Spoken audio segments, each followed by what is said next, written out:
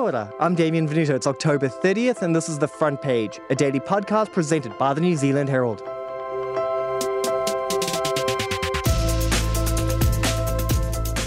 The All Blacks comeback story has reached its end.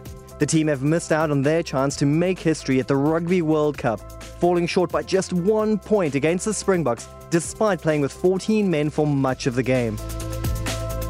This marks the record 4th time the Springboks have won the trophy, as well as the end of coach Ian Foster's tenure in charge of the All Blacks. Foster can, however, still hold his head high after defying expectations to reach the final. But with Foster's era now at an end, what next for the All Blacks? And what is the state of the global game after another match dominated by refereeing decisions? Today, Clay Wilson, News Talk ZB sports director, joins us on the front page to recap the final of the 2023 Men's Rugby World Cup.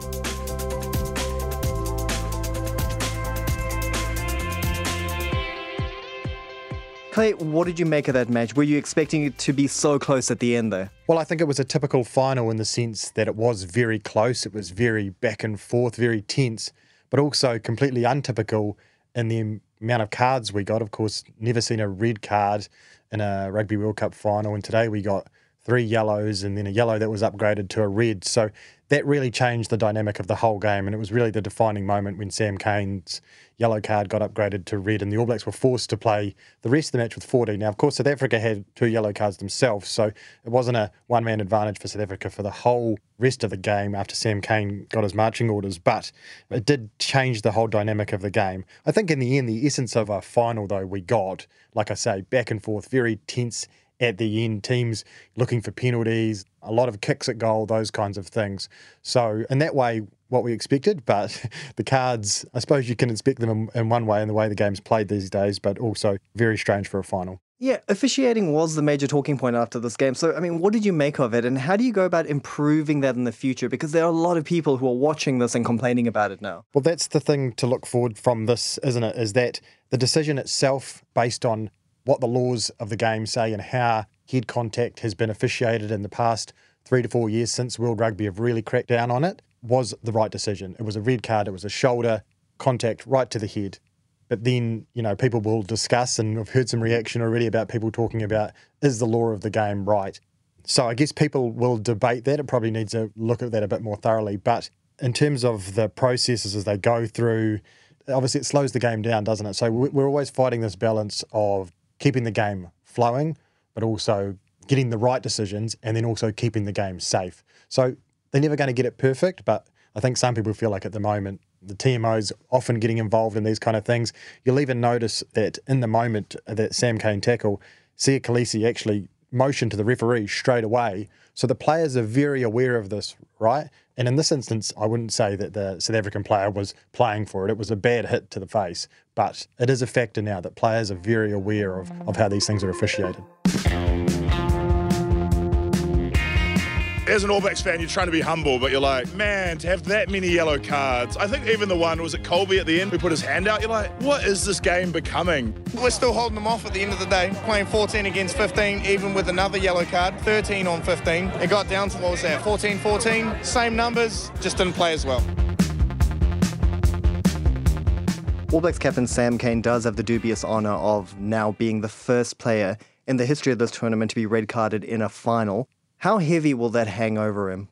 Oh, massively, and especially for someone like Sam Cane who has gone through a heck of a lot in that role, Like Ian Foster, for a lot of the time, hasn't had the support probably of quite a lot of All Black fans, although I think there are people out there that do support Sam Cane and have rated him.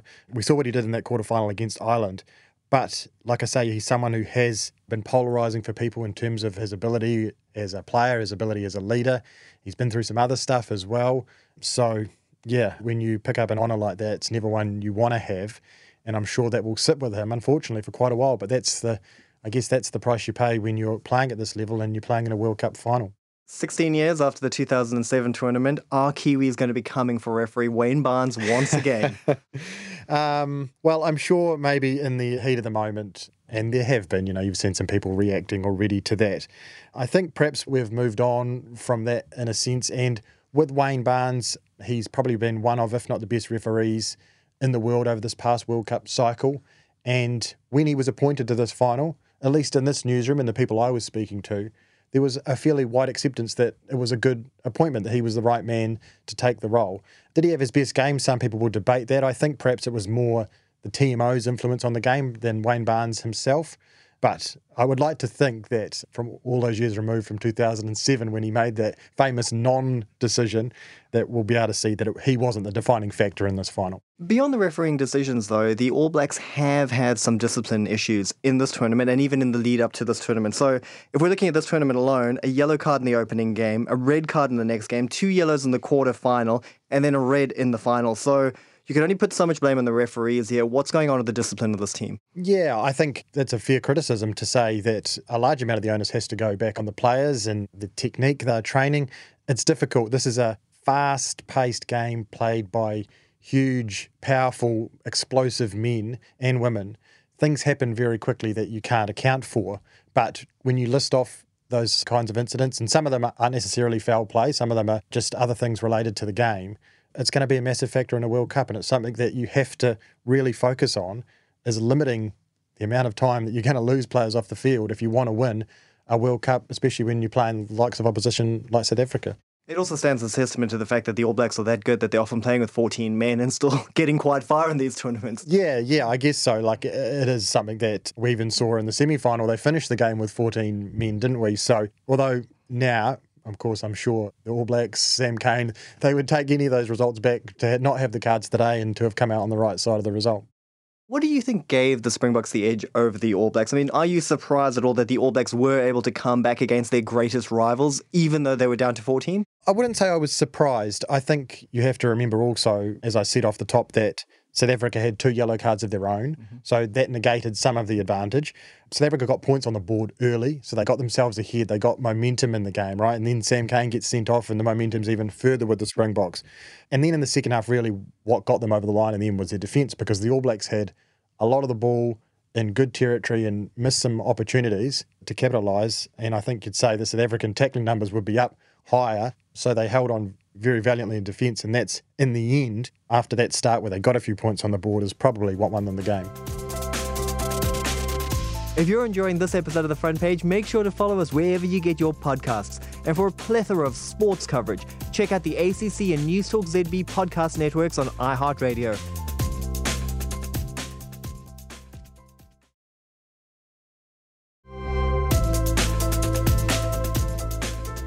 For over a year now, it has seemed like the whole country was against All Blacks coach Ian Foster after a string of losses. Now that he has managed to defy the odds and make it all the way to the final, is this a redemption story for him? And were we wrong as a nation to maybe be calling for his axing for so long? I think redemption's probably a strong word. I believe it's proof that Ian Foster is more than capable of being in that role and leading the team to success.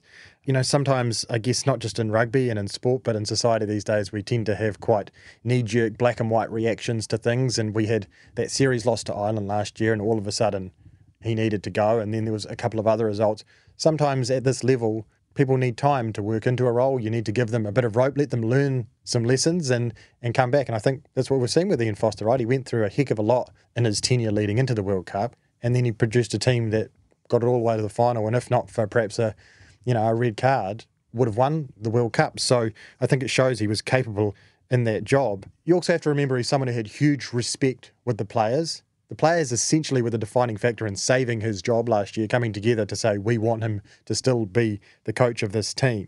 So I think that shows that he could have carried on. He has the respect of the players, and he's someone who's led the team to within an inch of a World Cup title. To say that that's not someone who could have carried on in this job, I think would be unfair. This does make incoming coach Scott Robertson's job a little bit harder. He was meant to come in and save the team, but this is hardly a team that needs saving now, given that it's made it all the way to the final. So how much pressure is on him as he comes into that role? This is a very interesting dynamic here, right? Because Scott Robertson is someone who, as you've mentioned, had immense public support to take over this job. And a lot of people were expecting the All Blacks to not reach the heights that they have at this World Cup.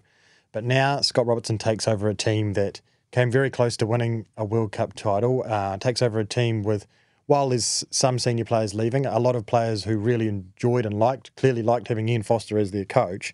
So while they haven't been ultimately successful, this team, I think they've exceeded their expectations. So he's taking over a team that has done that. So to come in with that factor and with the factor of the public support behind Scott Robertson, it's going to be very interesting to see how that plays out. And of course, no one in this country or no All Black fan is going to wish Scott Robertson ill. They hope he's successful in that role. But if it doesn't quite pan out, how much rope do the public give Scott Robertson? Ian Foster didn't get a lot. We saw that last year. So I think interesting is the word to see how that plays out and what Scott Robertson can do now that this team has made it all the way to a World Cup final. Who were some of the standout players from the All Blacks during this tournament? Well, if you look at today's final, one name that jumps out to me is Mark Talea. Of course, he had his moments off the field, a moment off the field during the World Cup, but I think on the field today. And it's been quite a rapid rise for Mark Talea into that starting role and really, one of the best players on the park in a World Cup final.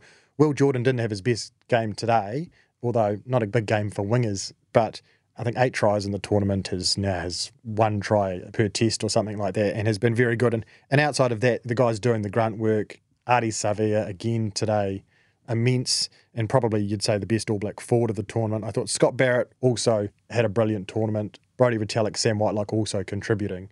And then Geordie Barrett, I think you have to look at him as well, coming in, really solidified himself as that number 12 and a player who is still so young and has a very bright future ahead of him at Test level.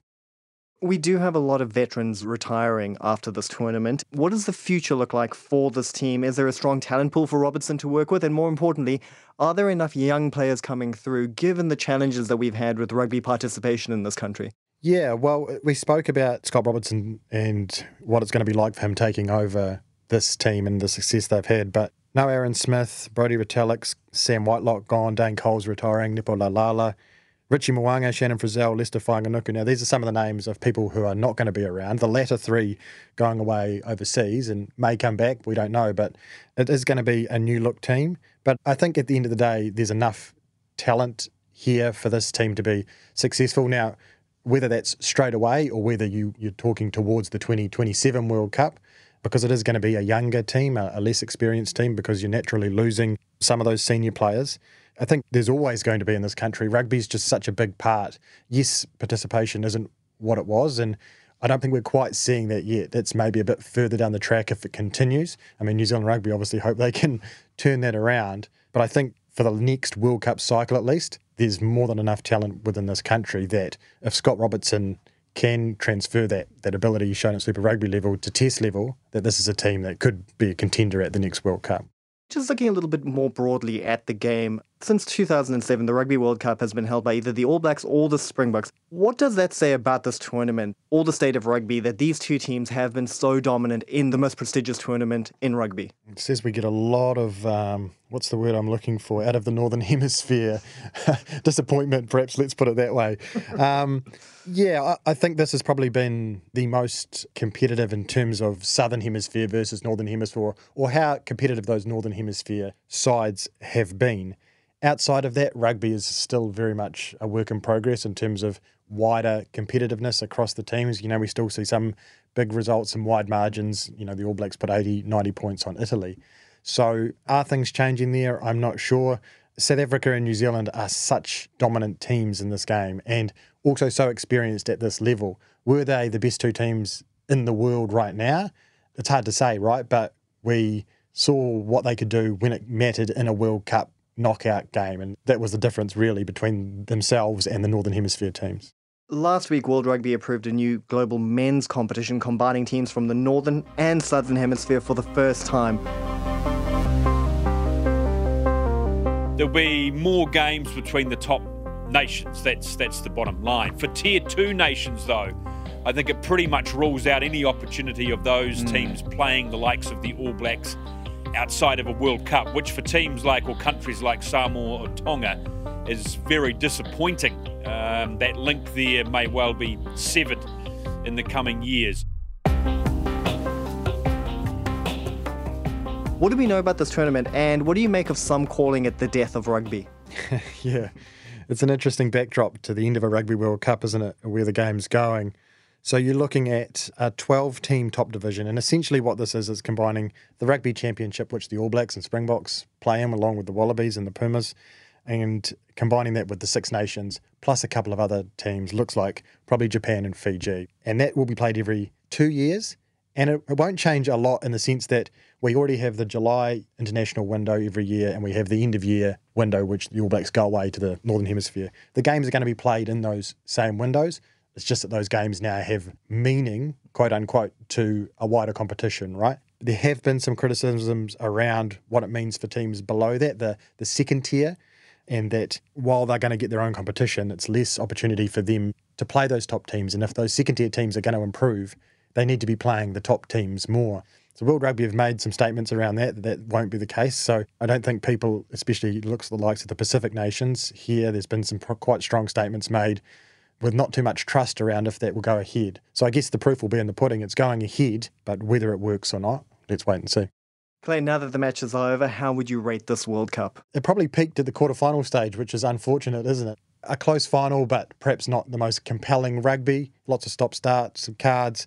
But those quarterfinals we got between the All Blacks and Ireland, France and South Africa were epic games and really, really good rugby.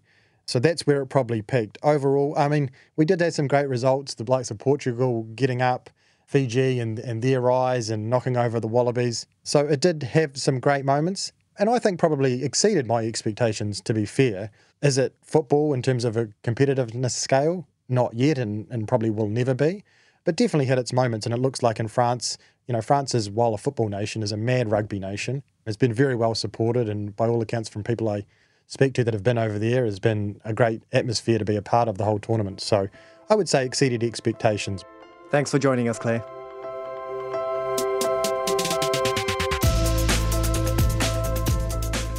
That's it for this episode of The Front Page.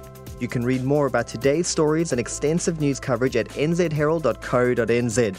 The Front Page is produced by Sean D. Wilson and edited by Paddy Fox with executive producer Ethan Sills. I'm Damien Venuto. Subscribe to The Front Page on iHeartRadio or wherever you get your podcasts. And tune in tomorrow for another look behind the headlines.